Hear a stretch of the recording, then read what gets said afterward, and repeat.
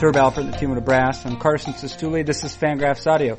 With regard to my guest on this edition of Fangraphs Audio, I don't know if it's entirely accurate, objectively accurate, to say that he is America's most beloved baseball writer. However, it feels right to say that he is America's most beloved baseball writer. He's a contributor, perhaps an editor at, I don't know, definitely a contributor at Grantland.com.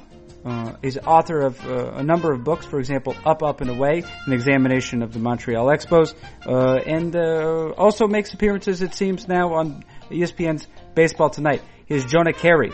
And while Jonah Keri, of course, is entirely qualified to discuss all matters relevant to baseball, the pastime perhaps is what you call it, that is not why I've asked him to be here. In fact, you will note that the title of this edition of the program is something along the lines of A Phone Call to Jonah Keri from Montreal. And this is purposely ambiguous, this title. Because on the one hand, from Montreal, Jonah Keri himself is from Montreal. So that's one part of the ambiguous title.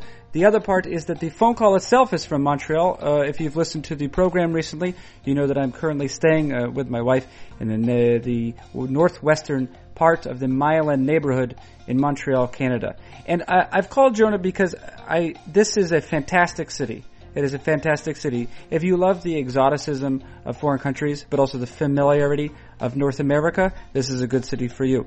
If you like the challenge of attempting to speak a foreign language, but also do not mind launching into English at any point, this is a great city for you. If you are the sort of person who tends to like good food and drink, but also do not have a lot in the way of cash dollars, this is also a good city for you. There are a number of questions to be asked of this city, and I've wanted to ask them of someone. I asked them of Jonah because you know Jonah, I know Jonah, and he seems to be probably a relatively reasonable sort of man. The other thing is he grew up here. He grew up in Montreal. His family's from Montreal, and I wanted to get an understanding. For example, what was it like living in a time when there were separatists here? That's interesting. How do you know when to begin a conversation in English or French is a question I also asked Jonah. And we cover many other subjects. I have a lot of fun doing it. If you like Jonah Keri's work ever, and you want to hear him speak candidly on the place from which he hails, this is the way to do it. Here's another reason why this edition of the program is significant. Besides Jonah Keri's appearance, is it also represents. This is episode 586. This represents the first episode that has been sponsored willingly by a company, and the company in this case has produced an application. It's called Draft. Draft is a daily fantasy sports application. Are you familiar with FanDuel, for example? Are you familiar with DraftKings? This is along the same lines, except it is the first application, the first daily fantasy sports application that has been built strictly as an app. It's available right now for iOS, for your iPhone. It will be available very soon for Android. And the easiest way to think about it is sort of Words with Friends for fantasy sports. You contact a friend, you conduct a snake draft just for 5 players each, and those are your players for the day. They play in games, you accrue fantasy points. Maybe you beat your friend, you say, I beat you.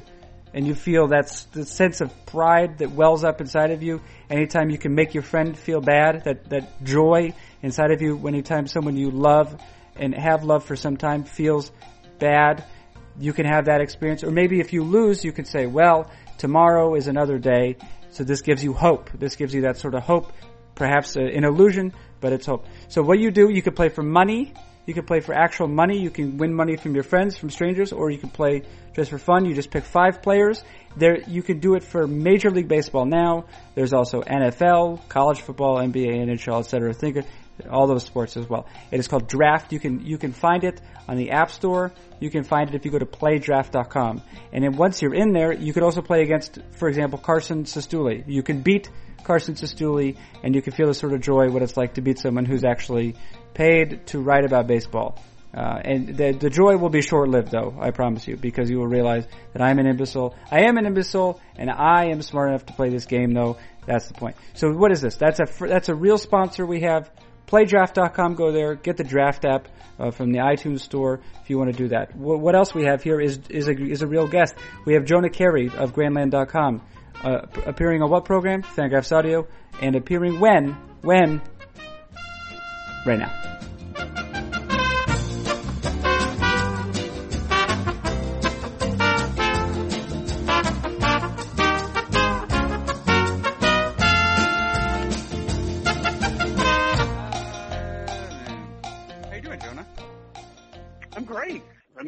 Connecticut, so that's something. Yeah, it is.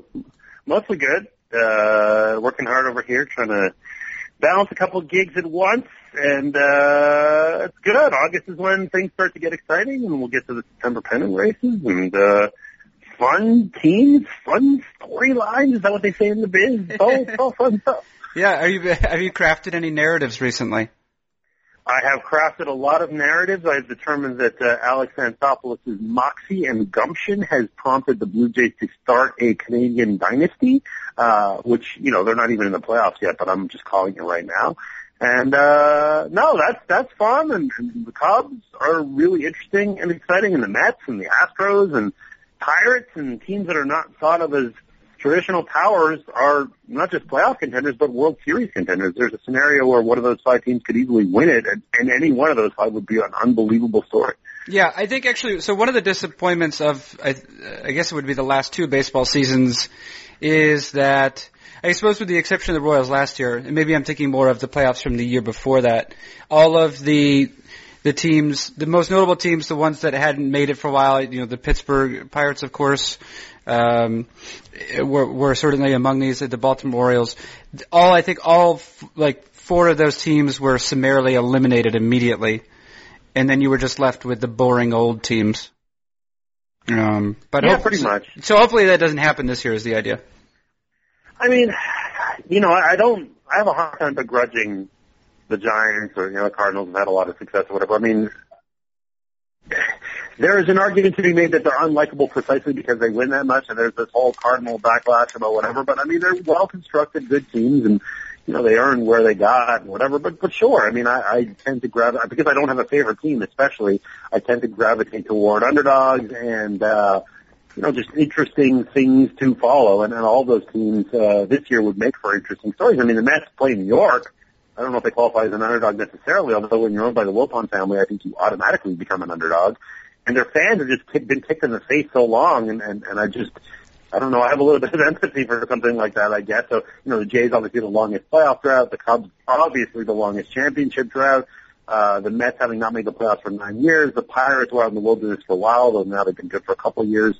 And man, the Astros, that's got to be one of, if they can even win a division, never mind the World Series, that would qualify as one of the better turnarounds in recent baseball history, given where they were. So, yeah, those would be all unlikely suspects. And the playoffs are a crapshoot to some extent, but in terms of talent, I think that any one of those teams, you can make a case for them going deep into the playoffs, and that's what they're starting pitching. The Jays are just loaded talent-wise. The Cubs obviously have that young lineup, which is exciting, and Arrieta and Lester. The Pirates are a pretty good, complete team. And whatever faults the Astros had, feels like they addressed a lot of them at the deadline. They've been losing a lot lately, but still, they got Gomez and Fires and Kazmir and made themselves a lot better. Okay, Jonah, we're not here to talk about this. Yeah. I think you know what we're here to talk about. Yeah, let's do it. I know you approached me, and then because you have the eclectic podcast where you have your finger on the pulse of literally 12 hipsters, and let's yes, it's true. It's a small but important audience. It is. So it's notable, in fact, you're in Bristol. That is actually where the Sestulis began in the United States. Oh. Yeah. I did not know that. That is, yes. Yeah, the Sestulis, they landed, well, I don't know. They landed where everyone else landed in Ellis Island. But then they went to Bristol because it's a natural destination for anybody, as I'm sure that you are finding out. But I currently am residing temporarily, 2.5 weeks, in the place where I don't know if the Carries started here, but they at least have spent some time here, it seems. I would have to imagine, because you're a native of the city of Montreal, where I'm currently staying. Yeah, so, if we're going to talk about family history, so basically, on my mom's side, my maternal grandmother, who's no longer with us, was born in New York, but made her way to Montreal as a kid, and she was born in 1910, so that puts her in that decade. This is so it's 100 years ago that she was in Montreal, and my grandfather on that side as well. And on my dad's side, my dad's family is Hungarian, so they were in Hungary during the Hungarian Revolution in, is that what it's called? I think that's what it's called. In 1956, when the Soviets came to town and chased everybody away, they fled and made it to Canada right at that 56, early 57 period. So my dad was born in Hungary, but grew up in Montreal. And, that is my background.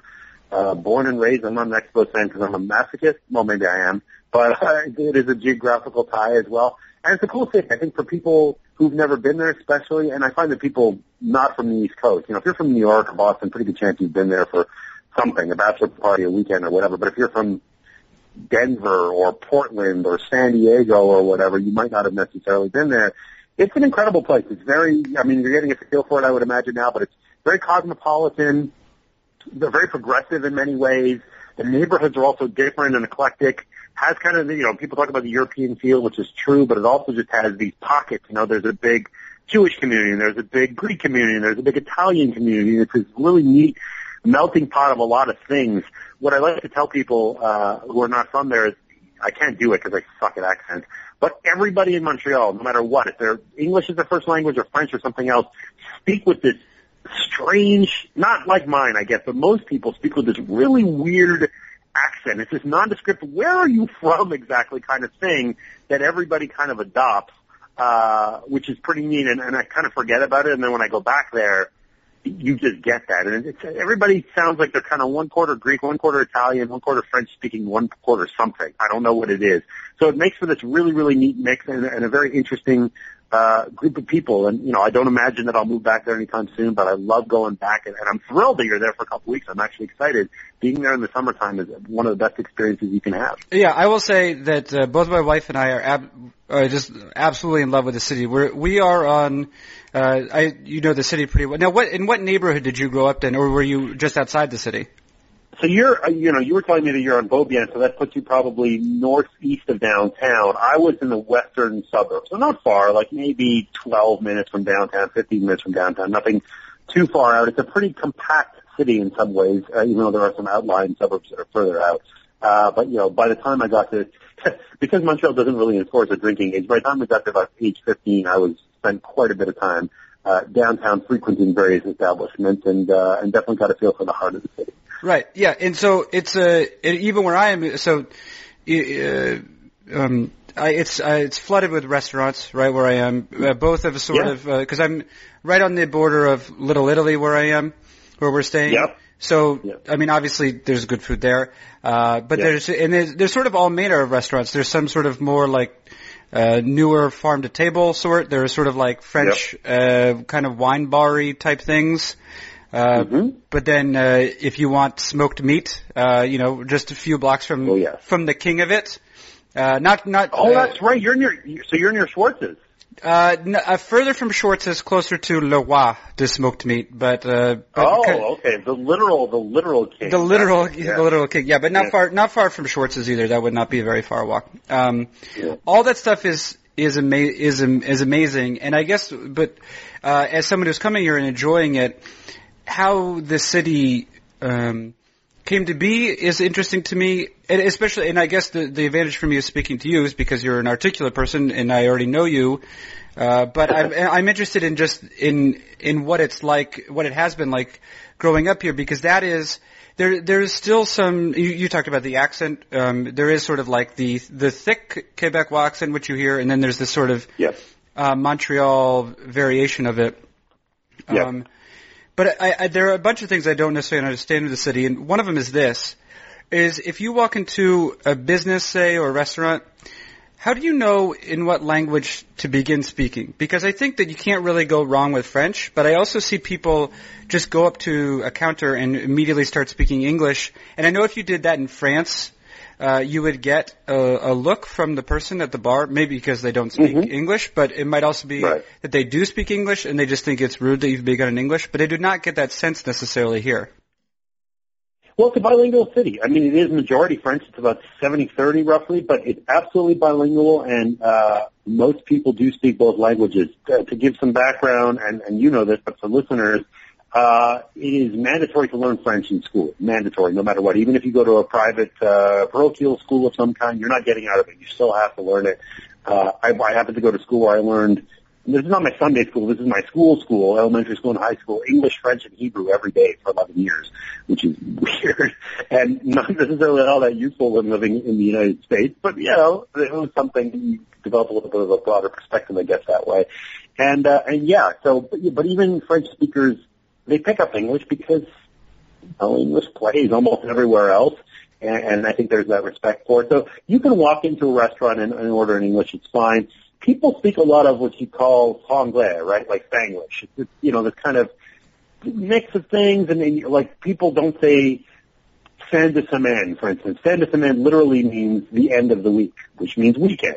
You say le weekend. There's a lot of words like that, which are just kind of both. They're just kind of, you play around with both languages and you kind of blend them in. You can speak a sentence in a pretty French accent where you're, speaking mostly in English, or vice versa, and it's no big. And I haven't lived there since 1997, so it's been a while. But when I go back, I kind of gravitate that way. Not so much with my friends because most of them are majority English speaking. But when I'm out and about, I'm ordering a beer, and you get a little of both. You just it just comes out of your mouth that way. And you of course have lived in France, so you've obviously got some grounding in that language, and I had been grounding before. But I think you'll find as you're walking the streets that you just kind of go with the flow. You kind of read the other person and you do it that way. If you're literally ordering cold and, you don't know what the waiter or waitress speaks or whatever, that's your own judgment to make, but you really can't go wrong either way. And I love that about the city. I love that it has this kind of mutt-like quality almost. So it's very mixed in every way. And like I said, very progressive. I have to tell you, this is a slightly tangential, but I can remember growing up, the number of couples who were just like way out, one French, one English, one African immigrant, one has been in Montreal for 5 generations, one this, one that. It's just like, it has always been that way. It was always such an interesting mix of cultures, of languages, of whatever. I think that's a reputation that New York has to some extent, although I would argue that if you go to Manhattan or Brooklyn or, some of the more gentrified parts of Brooklyn, they're so predominantly one set of incomes that you might not necessarily get as much in terms of background. Whereas in Montreal, it's different. It's not nearly as expensive, but B, everything is just so mixed. It's just white collar and blue collar, and this background and that one, and this race and that one. Everything. The gay village was prominent going back to when I was a little kid. I can remember in the 70s and the 80s. That was already there. It's just progressive and interesting in every way. You're not going there to get the lily white experience by any means, and I mean that both literally and figuratively. Yeah, and I should say too, and I've been surprised from this, and have enjoyed, like for example, if you go to Little Italy in New York, it's not. Yep. It sort of feels like going to a Disney World version of Little Italy.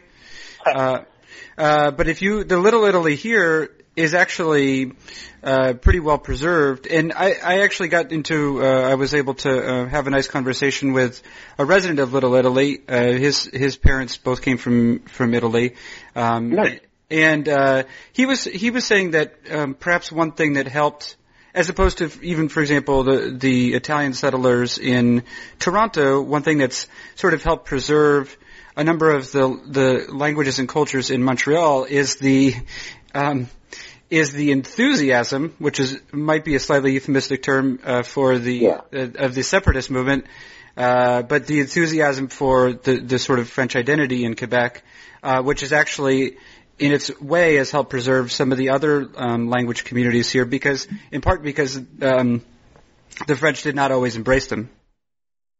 That's fair, and it's. Gosh, that's so. I mean, we can go further afield. I mean, this is your podcast. I know you like to go different places, but I will give you a slight window into my soul, I guess. Go ahead as a window, a door, sure. However. Yeah. So here's something.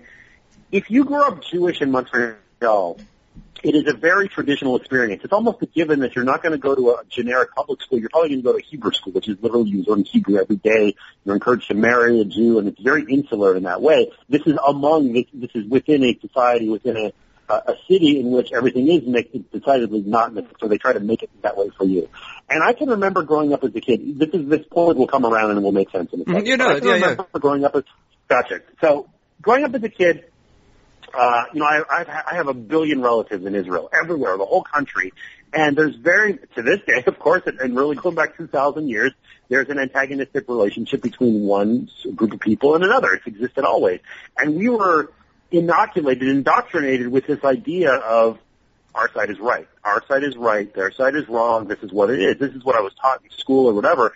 And once you start to develop independent thought, which I was kind of a skeptic pretty early, you just realize that it doesn't really play that way, that there are all kinds of different points of view and whatever. And I have not been happy with how the Israeli government has gone about a whole bunch of things, the settler movement, the stuff that went down in Gaza and Lebanon, a whole bunch of places. So that's tricky. And I empathize deeply with with oppressed communities. If you're of Palestinian descent and you're having this, it's very difficult. And so you get that. And I get this whole idea of trying to preserve your identity, from that point of view. But I also, in a perverse way, even though, again, I think that the atrocities are unacceptable, a lot of my family died in the Holocaust. Israel was supposed to be this shelter for Jews to find a place where you could live or whatever, and it was all about, I need to keep myself safe, I need to keep my identity, I don't want to be assimilated, because otherwise we will cease to exist as a people, as a Jewish people, whatever the heck that means, we will cease to exist. So I'm sensitive to both sides of that identity struggle, and we want to do our thing, we want to live autonomously, we don't want to be oppressed, I get it. You transfer that over to Quebec, where the majority is French. Mm-hmm. But in the country, and certainly in the continent, it is not at all French at all. I mean, it's not a big part of the culture. And in that sense, I get it. I grew up Anglo. I spoke French. I grew up Anglo, though. And there was a separatist movement, and the separatist movement would have been crummy. Like, economically, it would have been crummy. It just would have been bad in every way. And I was in college when the referendum happened in 1995, but I felt a great deal of empathy, for the other side, for the separatist movement, even though I didn't think that it was logical or rational. To me, a lot of it stemmed not only from political ambition, which was certainly true, but the reason that it had this groundswell of support and lost, by the way, 51-49. I mean, Gore v. Bush kind of numbers, really, really close. The reason that happened was because it wasn't just a political thing. It was people believed it in their hearts. They wanted to preserve their culture and their language, and they felt that it was important. And whether you come from the majority view or the minority, certainly if you're the oppressed, and yes, despite the fact that atrocities are always unacceptable, even if you're the oppressor, you can at least understand the germ of where the thing is coming from. And I got that. And so, when you are walking around and you are, French speaking or whatever, and you just say, I want to be pure laine, I want to be, whatever, pure laine just means pure, basically. I want to be only French, this, and I refuse to speak other languages or assimilate or whatever. Or if you're of Italian or Greek descent or whatever, and you're trying to keep your language and not just blend in, despite the fact that you spend all this time ranting and raving about how great it is to blend in, I get it. I get that people want to respect where they come from and that they can feel overwhelmed by the prevailing culture and by forces against them. So it's tricky. There's no easy answer to it. I think the best thing you can do on an individual level is just like anything else, is have empathy for other people and try to appreciate a point of view that's not your own. Try to speak a language that's not your own, and just do your best. Honestly, if people were more empathic, I just think the world would be a better place, period. But I think it certainly applies in a place like Montreal, where it isn't just one culture, where it's just so many coming together. Yeah, well, I'm curious as to, because the notion of the separatist movement is one with which I was sort of obliquely familiar as a younger person. I think you're maybe 5 years older than me. I was born in 79. I'm 40. You're 40, yeah. I was born in 74, yeah. Yeah, so you would, and of course you lived here, so you would have, for two reasons, have a more intimate knowledge of it. But I am curious as to how that manifested itself on a daily basis. You said you grew up just outside the city, but you would come into the city frequently, and you were also of college age when the referendum occurred. I guess to what degree was it, how would it have influenced your experience of the city at the time? Was it something where people were violent about it? Was it more of like I know that there's obviously I used the word enthusiastic before. I guess I'm curious as just if you were a dude walking around on a daily basis, to what degree it would have been part of your life. Yeah, it was to some extent, but it kind of depended on where you were. A lot of the stuff that happened, there was a little bit of political kabuki theater going on, and it still exists today. There's something called the Office de la langue française, which is just what it sounds like. It's the French. They're trying to enforce French through any means possible. And there was something called, depending on whether you're American or Canadian, you either call it Pastagate, like a normal person, or in Canada, and in Quebec you say Pastagate. People in Canada say pasta, and there are differences. Anyway, Pastagate became this thing where I believe it was Buena Notte, which is kind of this chic, upscale restaurant on Saint Laurent Boulevard, one of the main drags. I've been there, lovely place. And they, on their menu, just had everything listed in English. There's your ravioli and your rigatoni and whatever. And the Office de la Langue Française threw a fit and said, no, this is unacceptable. It needs to be bilingual. Your sign needs to be bilingual. And not only that, French needs to be, I think the law is literally the outside signage, French has to be twice the size of English. And people measure this stuff with actual tape measures and will find businesses if that's not the case.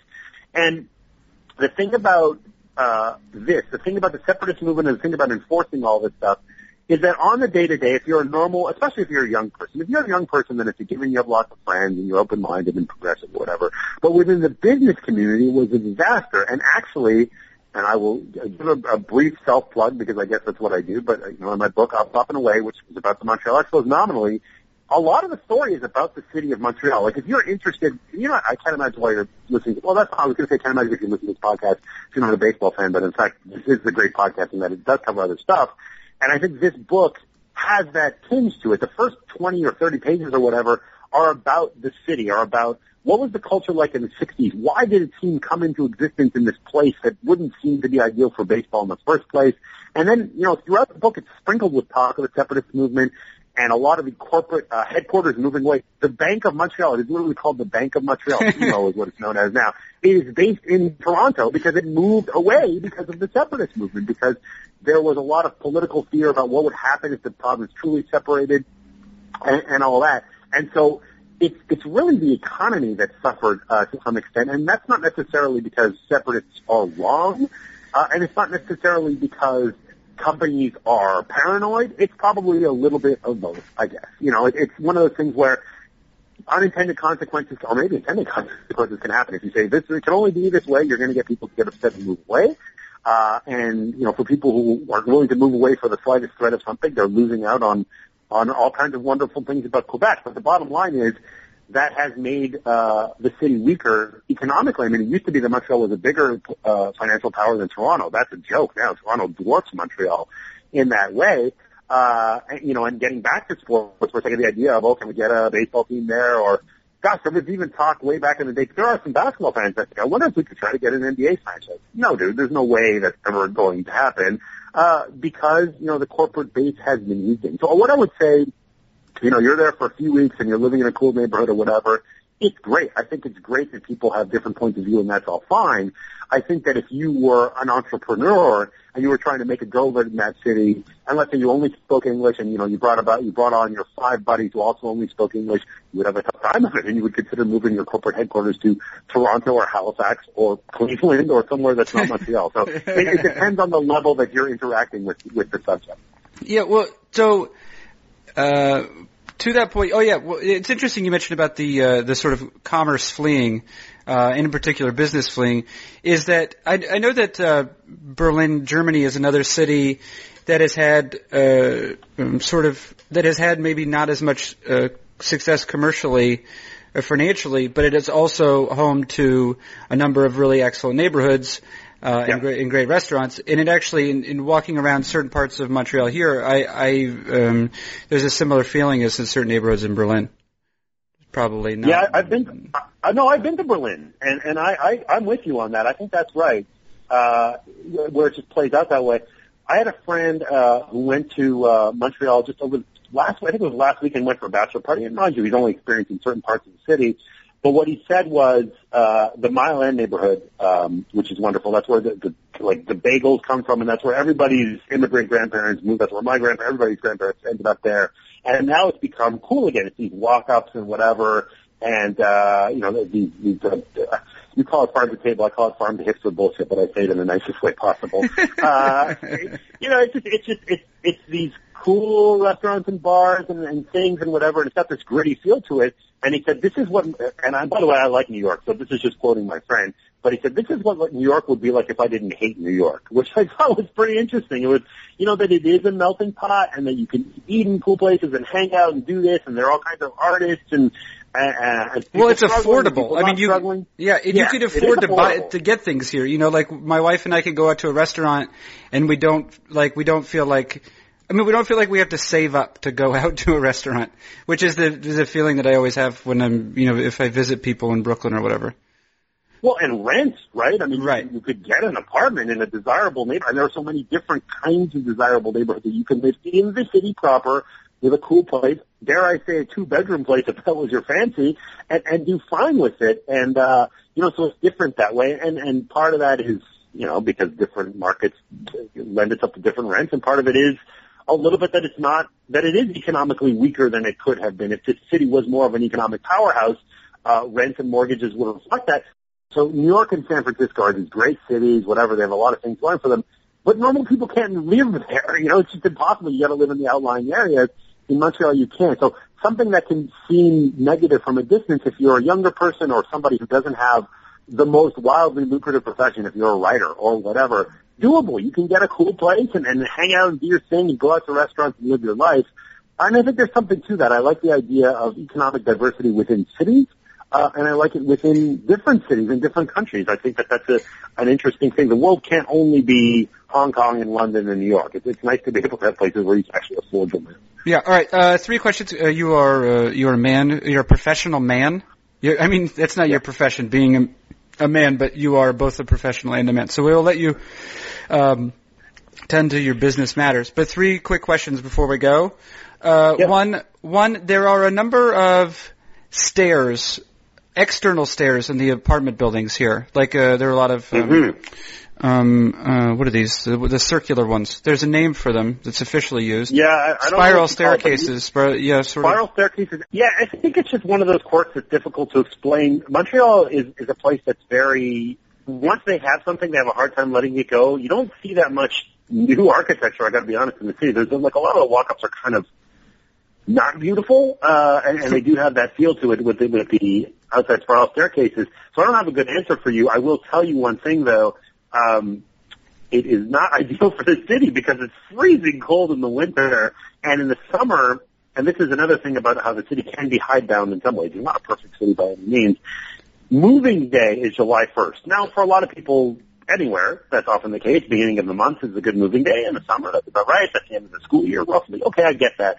But it is, sometimes they move across the street to an apartment that's 1% better, but it means that they have to lug their mattress and their grand piano down this spiral staircase and to the next neighborhood and over to another place when everybody else is moving, and there are not enough moving companies. So you see people attaching, I don't know how long you've been in the city, but this is at the beginning of July, but yeah, you see them with bikes pulling beds and weird, crazy people jerry-rigging U-Hauls and all kinds of crazy stuff. So I don't have a good answer for you other than sometimes it's one of those that's how it's always been things. And although the city is very culturally progressive, and even politically progressive in some ways, in terms of the housing, it is very old-fashioned in many ways. Sometimes in a good way and sometimes not in a good way. Okay. In 30 seconds, if you can, a minute, definitely a minute though, this team supported a major league, or this city supported a major league baseball team for some time, and yet there's not a minor league team here, there's not an independent league team here. Like there is one in Quebec City, for example, and Trois-Rivières. There's a couple of... What is the reason there's no minor league team here? I mean, the reason that there wasn't a baseball team in the first place is because they didn't have committed ownership. That was the bottom line. No corporate support, no committed ownership. This wasn't on the fans. The fans used to come when you put cockroaches in a person's soup, they're going to stop going to the restaurant. That's the simple answer. Is there a possibility it could happen in the future? Yes, because there might actually be committed ownership. There are entities like Bell, which is a media giant, like if AT&T and ESPN had a baby, I guess. And, they behind the scenes, they're talking about putting a serious investment into it. Obviously, the next step is Major League Baseball has to say, cool, we like Montreal, let's go with that, which is a long shot. But I do think that there is a possibility that it could work precisely because real people with real money are interested this time around. Okay. And then last one is, how do my wife and I arrange to live here? It's doable. You need to start by having a visa. I think you were saying you're there for a couple of weeks. You can get a visa that keeps you there for 6 months at a time. Immigration is much easier there than it is to other places. One of the ways that you can kind of get around the system to and extend your stay is if you just go back and forth. Like if you spend a few months there, go back to the States for, I think it's like maybe a month, I'm going to say, and then it kind of resets your clock and you can go back. It makes it appear that you're not just kind of squatting. So you can kind of get around it that way. But ultimately, if both of you find jobs, then you could just apply through regular means to get whatever. It could be a more extended visa, could be to apply for citizenship. I mean, there are all kinds of ways to do it. You're there in the summer, which is lovely. The winter is brutally cold. Yeah. But if you can get over the cold, there are all kinds of good reasons to live there. It's a wonderful place. I really have a warm spot in it for my heart. As best as I can be objective, I think that objectively it has a lot to offer. I would assume that they would, so I make money from an American company on the internet. I would assume they would encourage people who make money in the States to just spend all of it in their country, wouldn't they? Yeah, it's like I said, it's a little less opaque than American immigration. It was tough for me to move to the other side. I was marrying an American. I still had all kinds of problems. It is doable. What I would say, and this is not easy, but if you could scrape together a couple bucks, go hire an immigration lawyer. Just for sitting for an hour of sitting with an immigration lawyer, which might cost you hundreds of dollars or something like that, you can learn a lot about what the process is and how to do it. And ultimately that investment, which mind you is a couple of really nice steak dinners, can pay off in the form of you get to live there for years. So that might be worth your while to give that a go, because there are all kinds of ways, and as much as I'd like to say that I am an expert, I am certainly not an expert. I can offer cursory advice, but you could probably do better with a professional. Yeah, we're gonna go talk to a professional then. Yeah, you should do that. All it's right, a great, I honestly encourage you, and I would love to visit you over there, and go to, by the way, I mean, I know that you know about Schwartz's and St. Peter and some of the big ones. If you haven't been to Chesky's, which is CHESKIE', it is in the Mile End neighborhood, not far from St. Peter and Fairmont Bagels. And if you go there, except on Shabbat, you can't go there Friday night to Saturday night, but otherwise, and you order the mini chocolate babka, it is the best dessert I've ever had in the world. And I'm pretty well traveled. I've been to Asia and Europe and all these places. I have never had a better dessert than that. Mini chocolate babka. I mean, mini chocolate babka. Then sometimes they call it the mini chocolate Russian babka, but don't get like the big one. You want the kind of small to medium sized ones with the chocolate drizzle on it. It's so freaking good, you will die of happiness. All right. Well, I don't want to die right away, but maybe I'll give it to my wife. There you go. Listen, thank you so much for tolerating technical difficulties and also just me. It was great to talk to you. Why don't you stick around just for 1 second? But in the meantime, thank you so much, Jonah Carey. Thank you, Carson. All right. That has been Montreal native, man of the world, though, and baseball writer for Grandland.com, Jonah Carey. I'm Carson Sestouli. This has been Fangraphs Audio.